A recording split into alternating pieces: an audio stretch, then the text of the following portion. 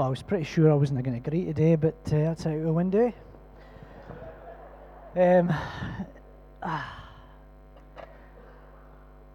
For me, it's pretty easy to get my guitar, and that's far I'm comfortable with the Lord, but taking out a wah is a different story. I do believe that the Lord has given my word this morning to share. And the title of the message this morning is called Becoming a Dwelling Place for the Lord. And it's a journey that I've been on, and it's definitely a journey that we all should be on. And we'll cover fit becoming a cornerstone, or fit the Lord being a cornerstone is, being vessels and temples, and then fit it means to be a dwelling place for the Lord in today.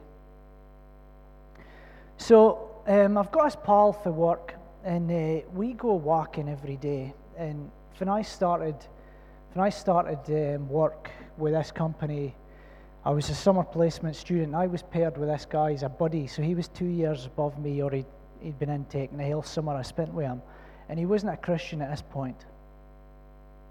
And I seen the Lord work in his life for a few years ago, and he's a Christian now. And what a change in his life. He says to me one day when we was out walking, he said, I don't understand, this folk that are non-Christians, where do they put their hope?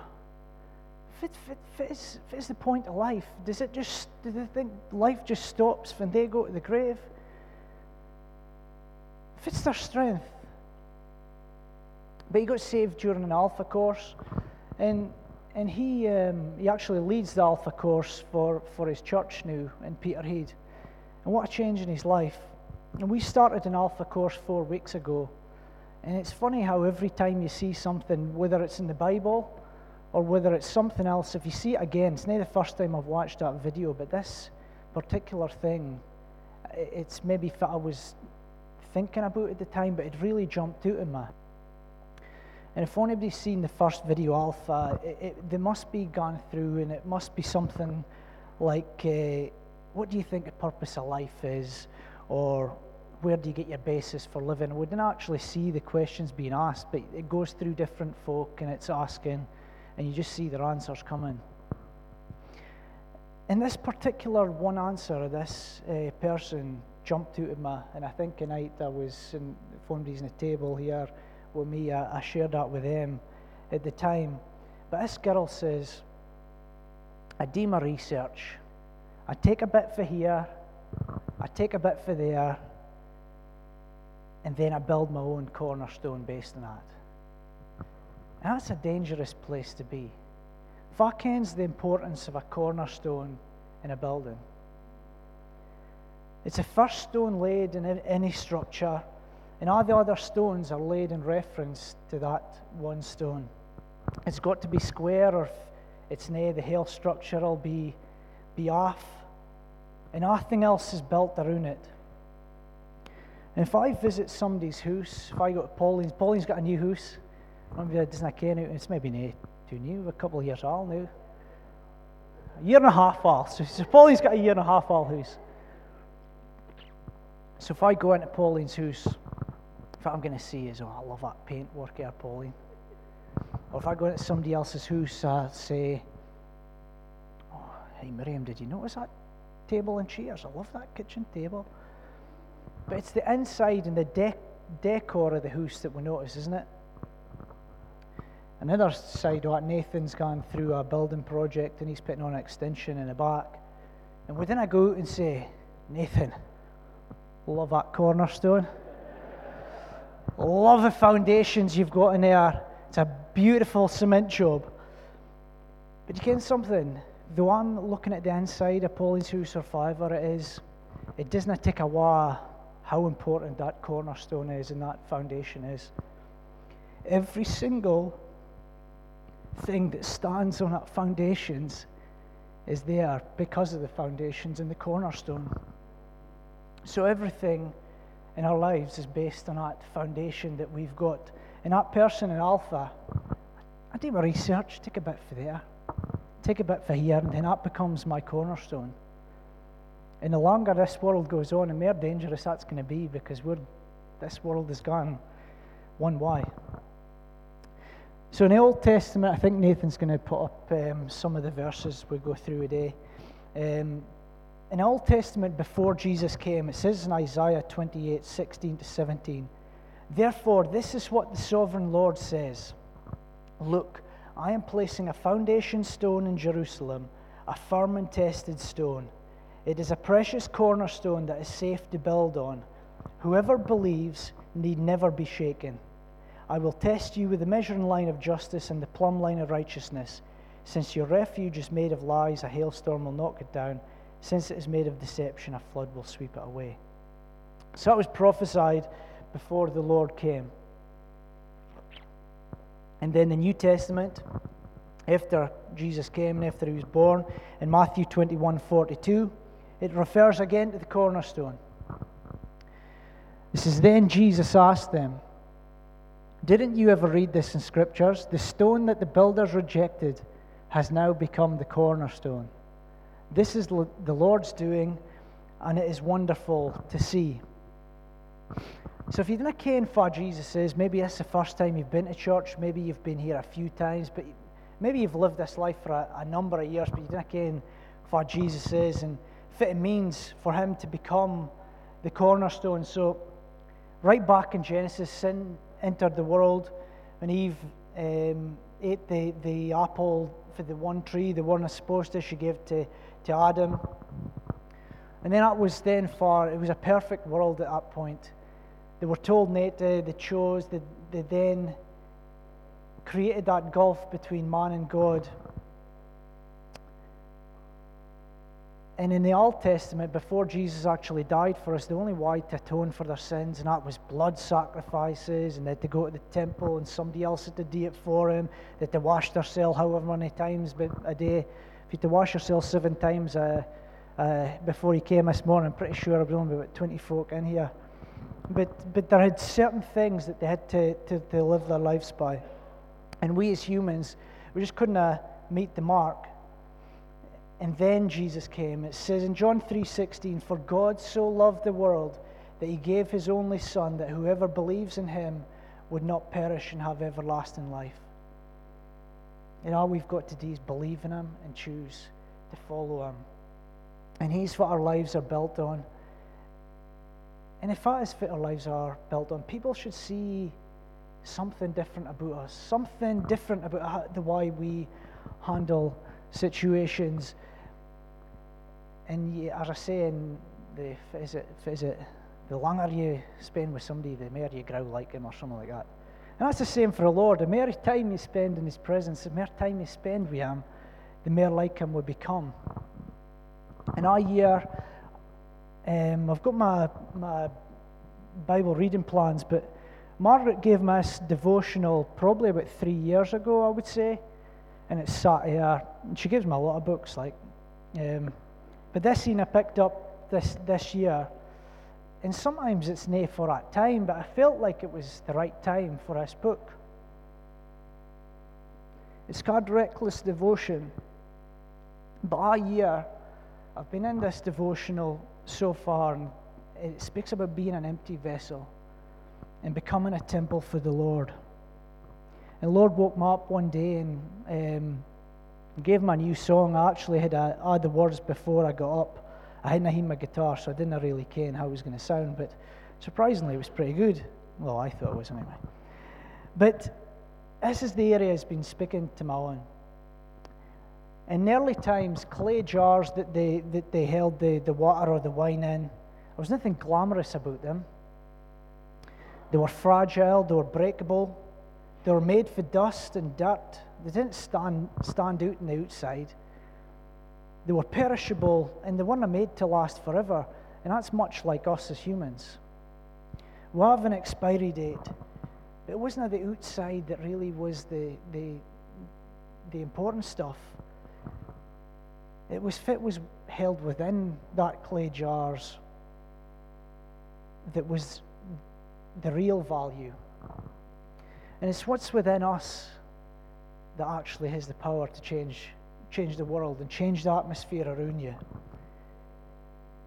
This morning I want to tell you that you are made to be a receptacle for His glory, His love, His compassion, His grace, His mercy.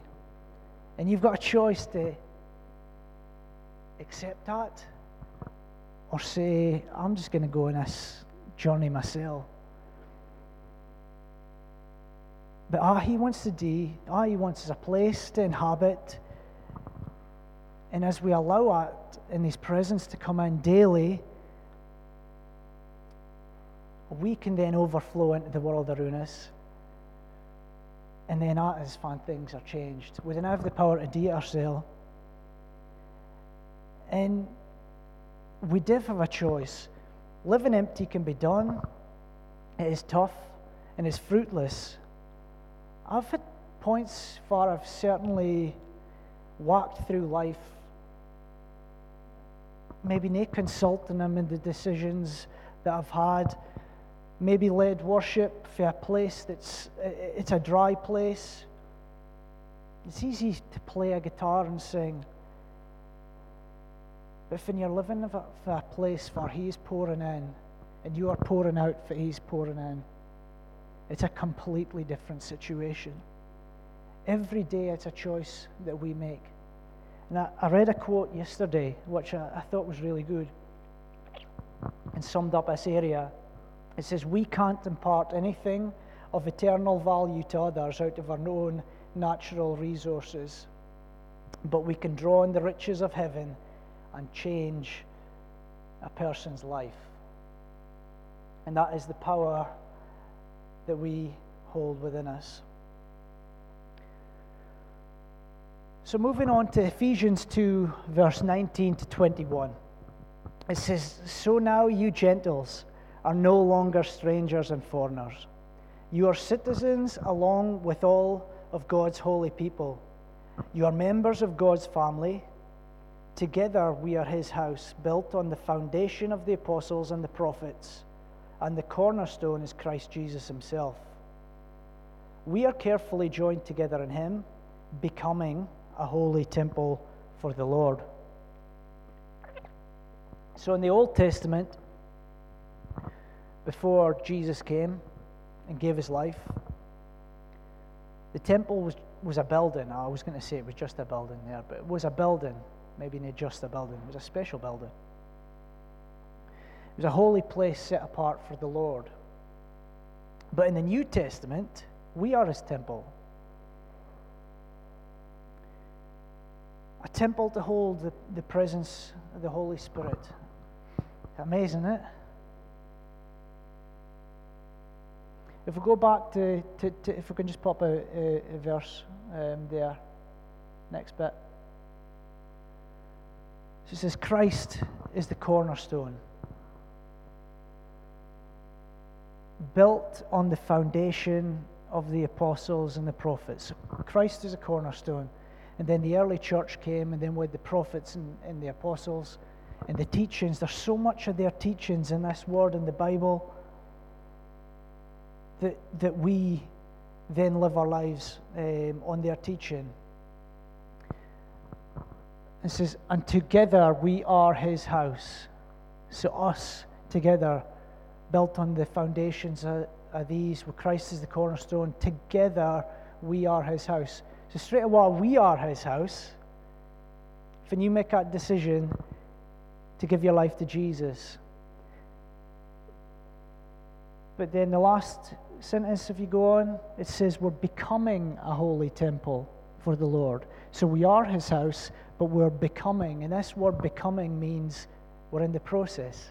It's a doing word. And Kevin mentioned last week that we are on this journey and on this process. And the same thing here, it says becoming.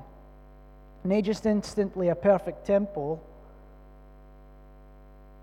but becoming.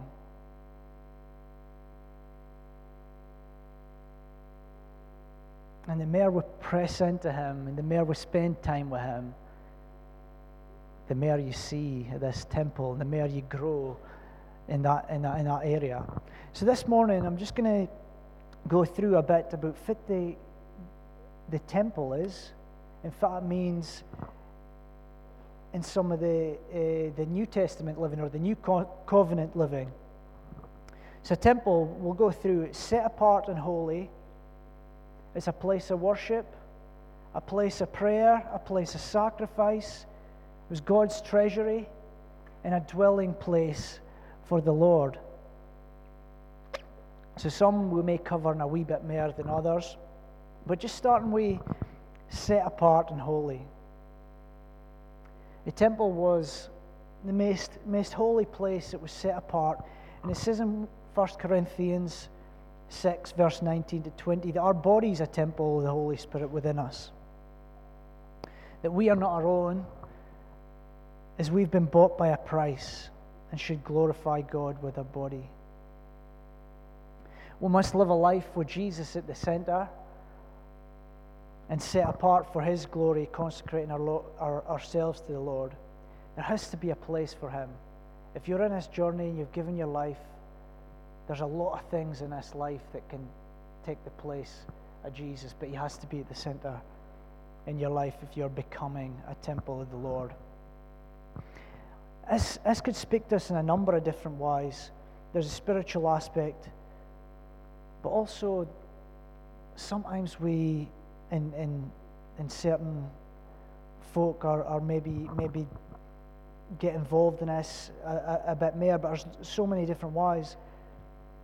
But sometimes we physically abuse our own bodies, and sometimes that's mentally, or sometimes that's physically for some folks. Some folk hates their appearance. But this is the temple the Lord's given us. So we've got to embrace it. And we can look after our bodies, and I'm looking at Jill here. She very much looks after her body. Every time I'm driving down Strahan Road, she's pounding the streets. But we can do that, but you've got to accept that this is the shell that the Lord has given you. And He was delighted when He made you at the end. And we need to stop seeing shame in that area. We're set apart and holy. So next place about the temple was a place of worship. And when I say a place of worship, it's not, we've had a great time of congregational worship this morning with Paul in a corporate worship. But a place of worship is a lifestyle of praise and glorifying God in everything that you do.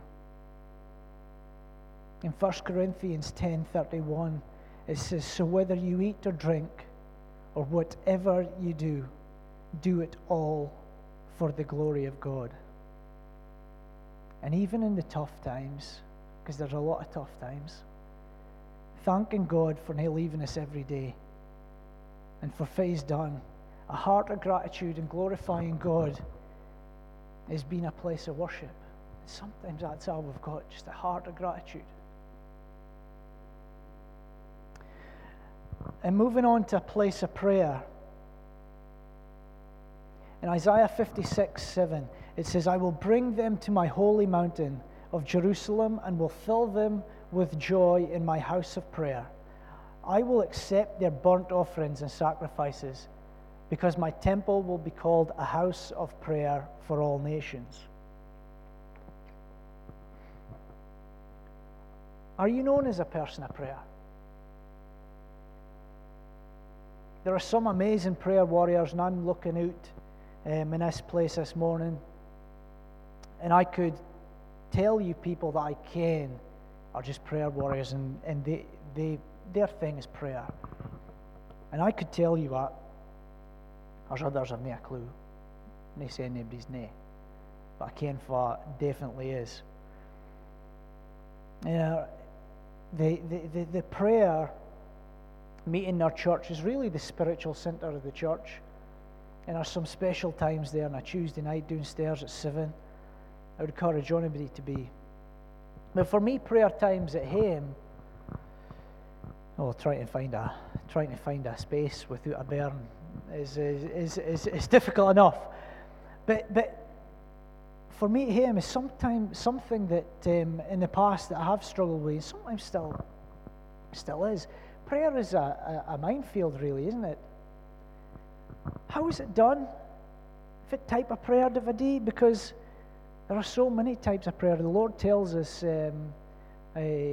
how to pray in the Lord's Prayer in the Bible. But if you go through that Lord's Prayer, it covers about every line is a different type of prayer. We've got intercessional prayer, petition, warfare, confession, thanksgiving. So many different types of prayer, if you think. It's awful easy to get overwhelmed. But ultimately, it's our primary method of speaking to the Lord.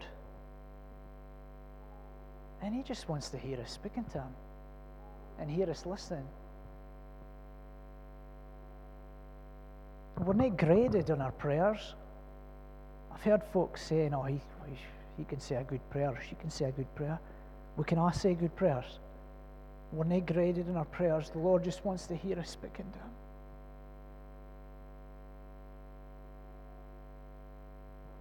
It's our opportunity to share some of our lives with Him and meditate in His Word.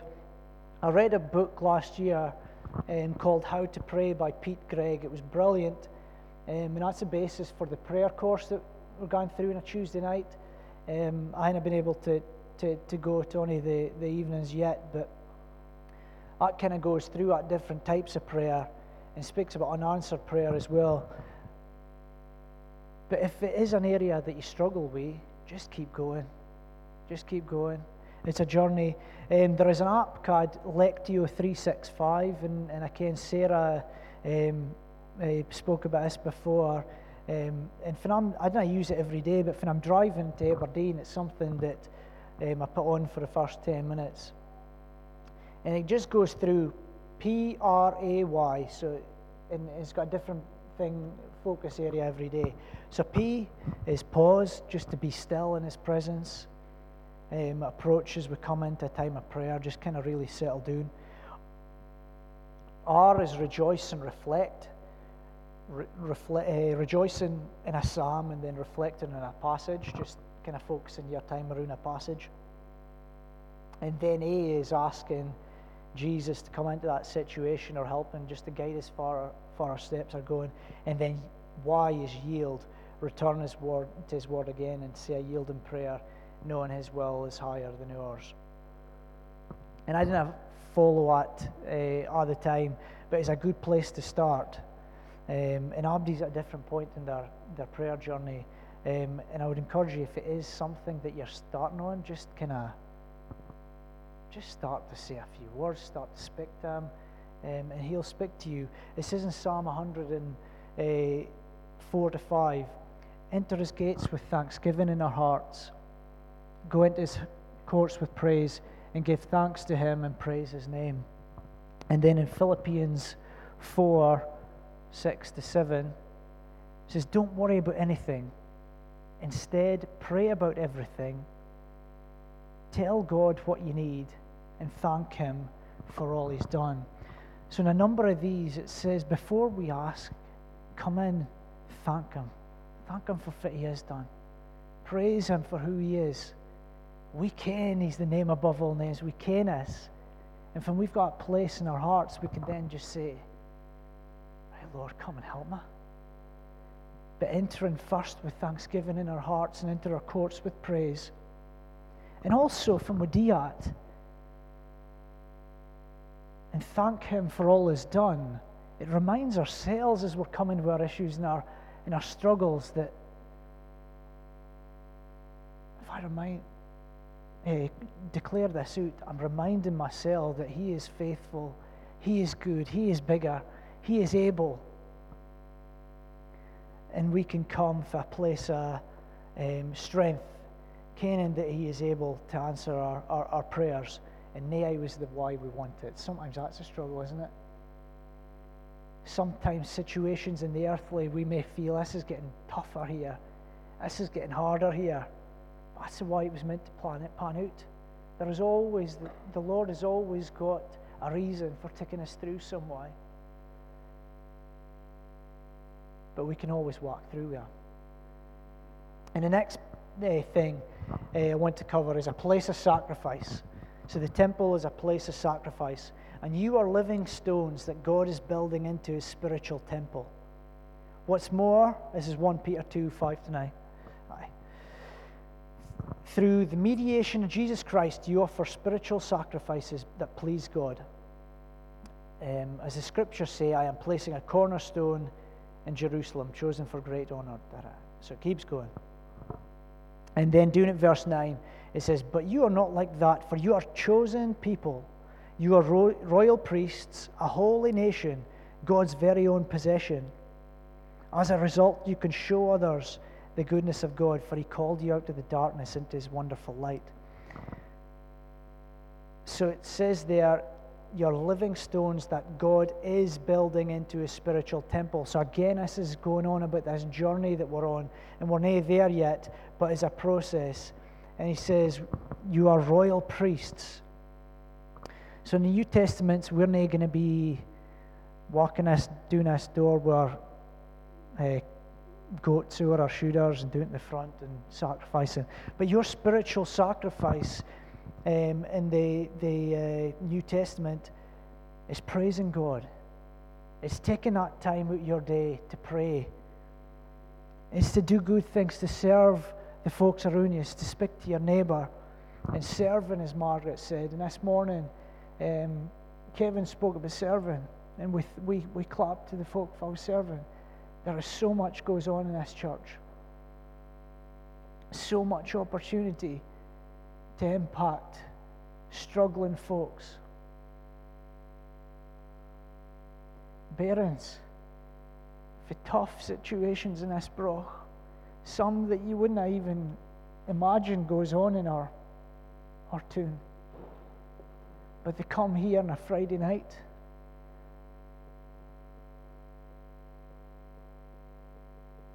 And it's an opportunity to show the love of God and show light to a dark situation.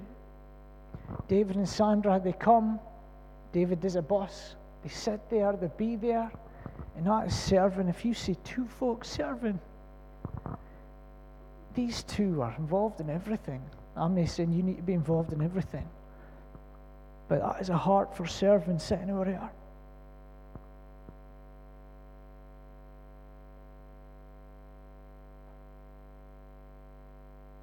Sometimes when we just give a sacrifice of praise, it's for a really difficult place. And it can be that difficult place, and you choosing to praise the Lord, that can be the change in the atmosphere and give you the peace that you need. And the last thing there, it says, also, we can show others the goodness of God through our experiences in life. We've got so much opportunity to share. So I was walking down, we're speaking about light in the dark. I was walking down and this kind of side note, but I was walking down the street this week. I abide in Alexandra Terrace. And it was really strange. I was just listening to my music, and I had my ears my hat on, and I seen somebody across the road for Kent, and I was not thinking nothing of it. I was just walking down, listening to my music, walking a while without a care in the world. I just felt like sometimes we just expect a response. Felt like, fine, aye. We didn't even stop. I never stopped my music. So I stopped my music anyway. But I noticed she was on the other side of the road, like, walking. And the other side of the road was my pavement was completely clear. Her pavement was covered in ice. And she was really, really watching for she was walking. Now, she could have crossed onto my side, but her house was there, so she wasn't just being daft. But as soon as I seen that, and as soon as I left her, the Lord spoke to me, and he says, walk confidently in the Lord. And in Proverbs 3:23, it says we can walk confidently in the Lord. And I got thinking, why is that other side still got all the ice, and why isn't it? But the light has been shining here. On my side, the light was shining. On the other side, there was shadows and there was darkness. And she had a choice to walk over to my side and come into the light. but she remained in the darkness, and her house was in the darkness, so that's why she bid in the darkness. But it really spoke to me that we have a choice to walk in the light and walk confidently in the Lord. That's what we're covering this morning. We've all got the opportunity to become a temple of the Lord and have His presence. There is so much power available to us. There is so much more than just choosing Him once and then that's us. Every day we've got a choice to get more and more and more and more. And a place of treasure, God's treasury. So a lot of treasure and gold found in the temples. If you read it, there was luxury materials, there was ribbon, there was gold, there was all sorts. And when there was plunder taken, and when it was the Lord, it was taken back to the temple and it was stored. And we may not have monetary value. You might be a millionaire sitting this morning. You might have nothing. But we do have treasure available to give that's beyond any monetary value that the world is searching for, and we've got the answer.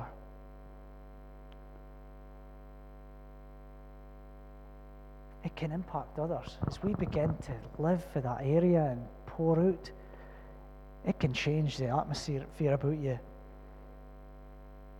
And the last thing, the dwelling place of the Lord. So the temple in the Old Testament, it was a place of relationship, albeit it was a distant place. You maybe had to come through the priest, and there was the veil into the Holy of Holies, and sometimes it was through somebody else. But it was a place of relationship. And Solomon dedicated the temple in 2 Chronicles 7, 1-5. This is when Solomon finished praying, fire flashed down from heaven and burned up the offerings and sacrifices, and the glorious presence of the Lord filled the temple. The priests could not enter the temple of the Lord because the glorious presence of the Lord filled it. When all the people of Israel saw the fire coming down and the glorious presence of the Lord filling the temple, they fell face down on the ground and worshipped and praised the Lord, saying, He is good, His faithful love endures forever. Then the king and all the people offered sacrifices to the Lord, and King Solomon offered a sacrifice of 22,000 cattle, 120,000 sheep and goats. And so the king and all the people dedicated the temple. When Solomon finished praying, the presence of the Lord fell. It was a place of relationship with the Lord. He was there.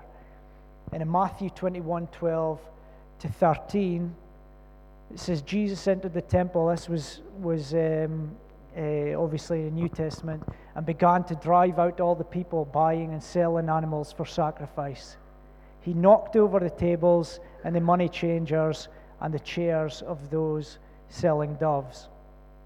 He said to them, the scriptures declare, my temple will be called a house of prayer, but you have turned it into a den of thieves. That's why he was so angry with those when they turned the temple into a marquee and buying and selling. It's the opposite of what it was designed for. It was designed to be a place of intimacy, a place of relationship. And he began to drive out those that were buying and selling. He knocked over the tables and the money changers and the chairs of those selling doves. And when we come back to ourselves being a temple, maybe today there is something that needs to be driven out to return the temple to what it was made for. I'm not telling you fit you may or may have this place this morning. It could be impurity, fear, jealousy, greed, immorality, worry, anxiety. There are examples. But I just want to ask a question personally. Is there anything that's holding you back today?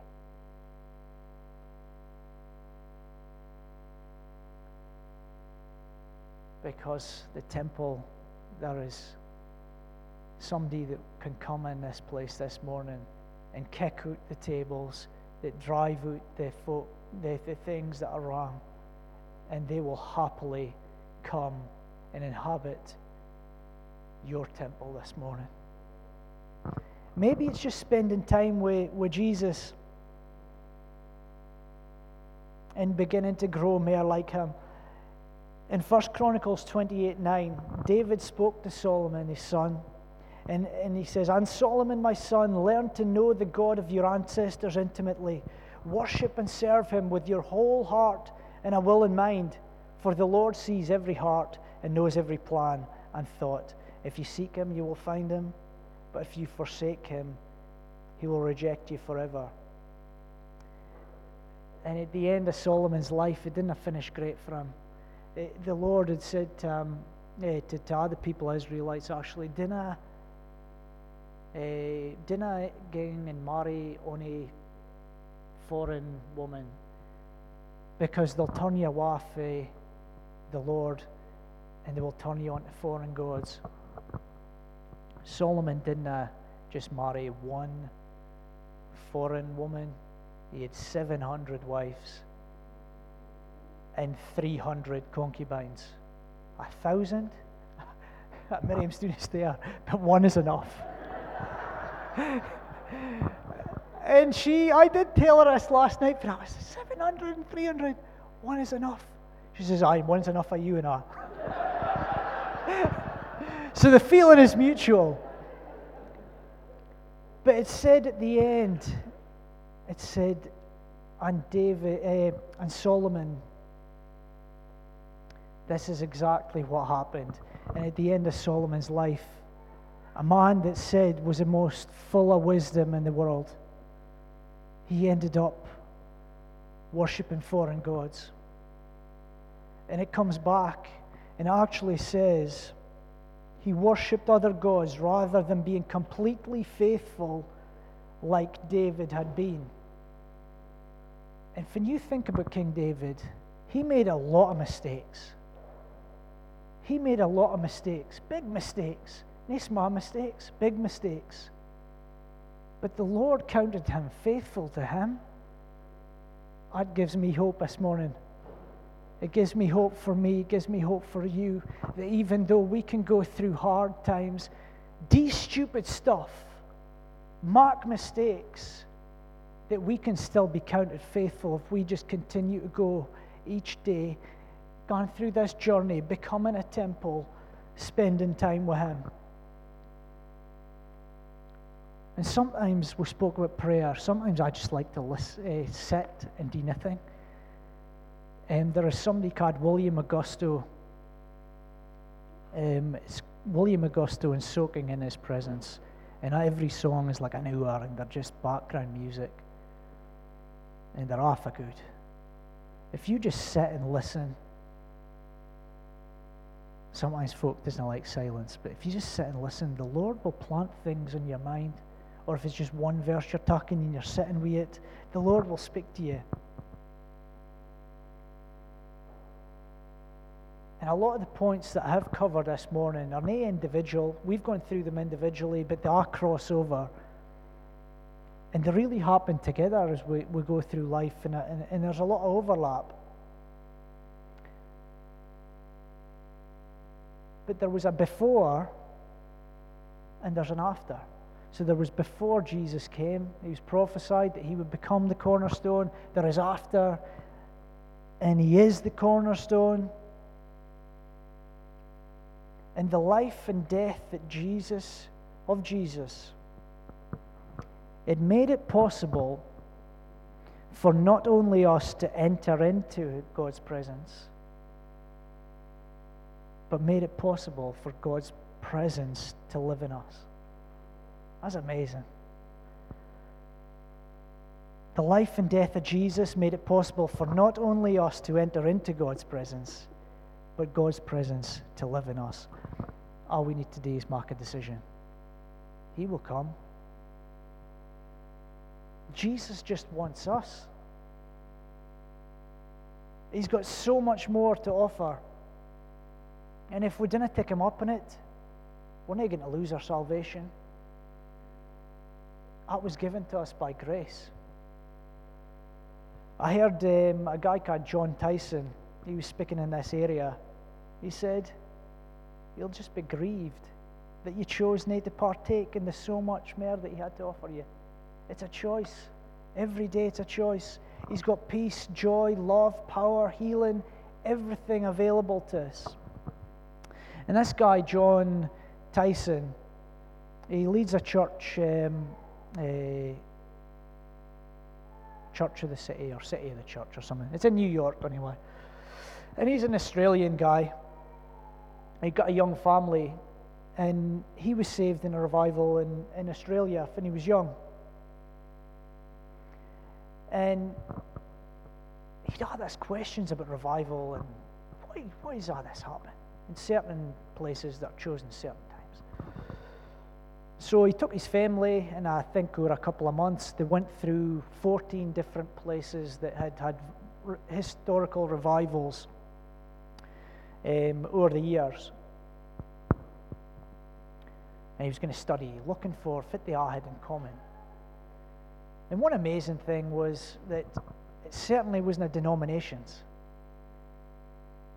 There's been revivals in Methodist preacher George Booth that started the Hale Salvation Army, evangelical, Baptists, Pentecostals. We've had revivals in the Baptists down here, for Jock Troop came. Pentecostal, if you look at revival history in America, Roman Catholic Church has seen the revival and movements of the living God. So it's certainly nay, we're better than them, or anything like that. But at the end of the day, he could only come up with one conclusion. And it was God comes where he's wanted.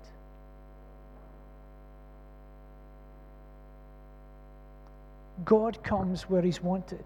A hungry people, a people of prayer, wanting more about him. No people asking to see revival, just asking for more of the Lord, wanting to spend more time with him. We can pray and pray and pray and pray for revival, but do we want to see revival, or do we just want to see Jesus?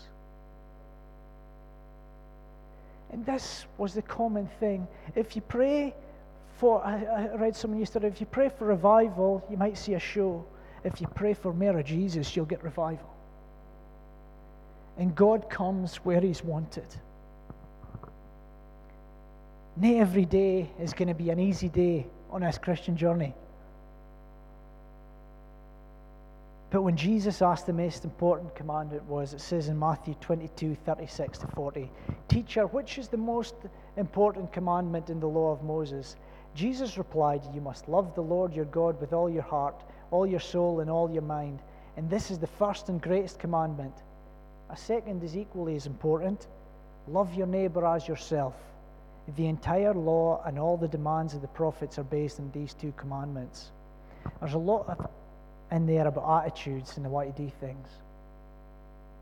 No matter how your day's gone in the earthly realm,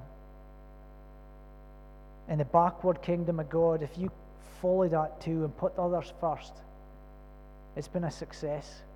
You can have a difficult day in the earthly life, but if you've lived by that too there, you kind of cover the last 8 or 10 commandments.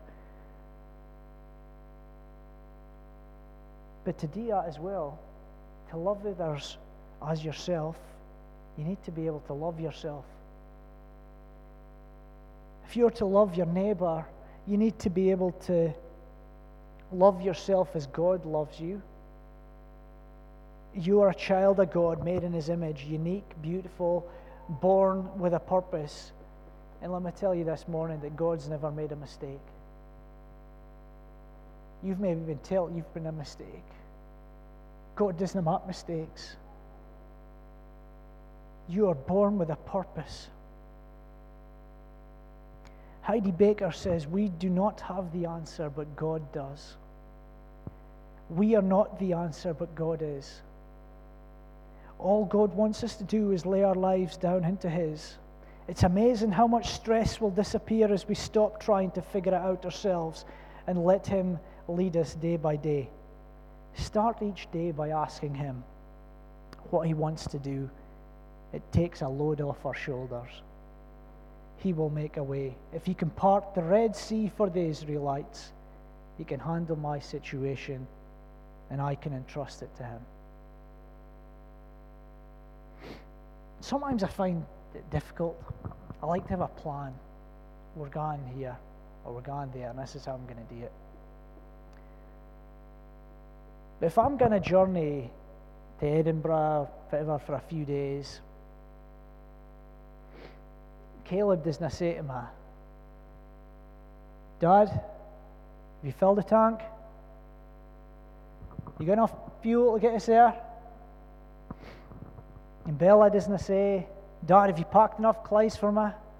She just assumes she's going to have 14 sets of clothes for 3 days. And Judah doesn't ask, far are we going to eat, Dad? Because he doesn't eat anyway. But that's besides the point. They trust me. Or they trust their mom. But they trust us. They do not worry. They trust that we will get them there, and He are the provision for that journey. They are on the journey. They're in the car. They experience every bump that we go are in the car. First thing being in at New Leeds, just as you can do, nobody kens it.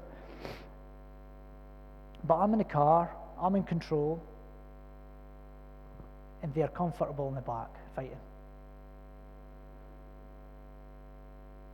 Carrie Underwood's got a song, I'm not sure, I was just thinking about this yesterday. Carrie Underwood, somebody ken Carrie Underwood? Country fans, country music fans? Andra likes Carrie Underwood. She's got a song called Jesus Take the Wheel. And it's good. It's about Jesus taking the wheel. And I was thinking about this yesterday, and I was thinking about Stevie. As he's doing his driving lessons, I'm sure or sometimes, because I mind when I was in driving lessons, like sometimes the instructor's sitting at the side, and then they grab the wheel and haul it as you're coming towards, just that one hand. And then I was thinking back to it says, Jesus, take the wheel. Are you willing to give Jesus the wheel this morning? Or are you going to be a Stevie? That continue every time you think God's taking you to a place that you maybe didn't, I never planned for this, God. Or we're just going to say, Jesus, take the wheel. And after listening to Carrie Underwood there, it's a good song. But I finish here with another thing that Heidi Baker said. Really amazing. What is your destiny? Is it to go to university, be in a hospital, live in a garbage dump, or go to the nations?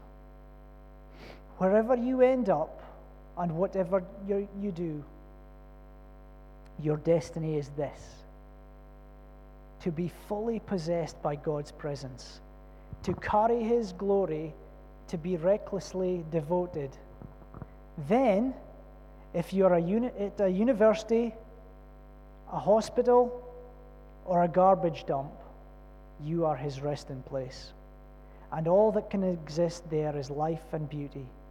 Remember, you are a presence carrier. Immerse yourself in Jesus' presence and allow Him to spill into every area of your life. You are His dwelling place, His temple. Amazing.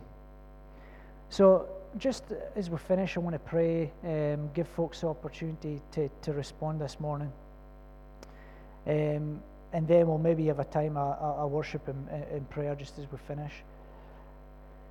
But just as every eye's closed, you maybe didn't ken for Jesus says, but I've spoken about this, Father. It says in John 3:16, for God so loved the world that He gave His Son. He loved you. And sometimes life is a lonely journey, but we have this opportunity to say, Jesus, I want you to come and be part of my journey. And in fact, I didn't want you to be part of my journey. I want to give you the wheel. Become the cornerstone in my life. If that's something you want to do for the first time in this morning, and I'll just wait 30 seconds and give you the opportunity to pop your hand, and then we'll we'll say a prayer together with everybody. I want to linger on it, and then we'll move on. But if that's you, or even if you have been in that place and you like Kevin said earlier, you've maybe been that prodigal son, and you're coming back this morning, feel free to pop your hand. So if that's you, just raise your hand and I'll see it and then put it down. See you there. See you there. See you there. Is there anybody else in this place this morning?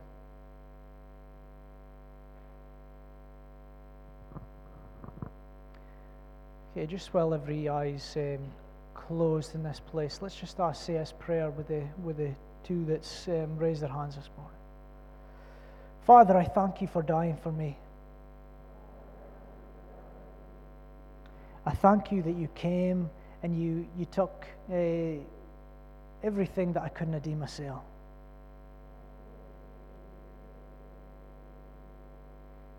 Your body was broken, you were whipped, you were bruised,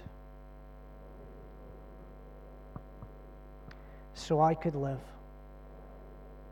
And Jesus, I thank you for coming into my heart today, for forgiving me and forgetting every sin that I've ever committed. Father, as we move forward, I pray that you would be with me. We'll ask it in your name, amen. Thank you, Father. Lord, we thank you for being with us today. Just as Paul and the guys come up, we'll just have a time of worship, and we're just going to open up the front here. There's been a number of areas we've covered today, but if there is anybody that wants prayer for anything, if there's anything that needs driven out to make room for Jesus, like we spoke about, that's between you and God, but we'll be happy just to cover you in prayer this morning. If there's anybody that's just wanting to commit themselves to becoming a dwelling place and just wants more, or anybody wants to be filled with the Spirit, maybe you haven't been filled with the Spirit before. If you want to be filled with the Spirit, so that the Spirit of the Lord is within you, again, just feel free to come down as we're worshiping, and then we'll take the tithes and offerings after that. But thank you for listening. Amen.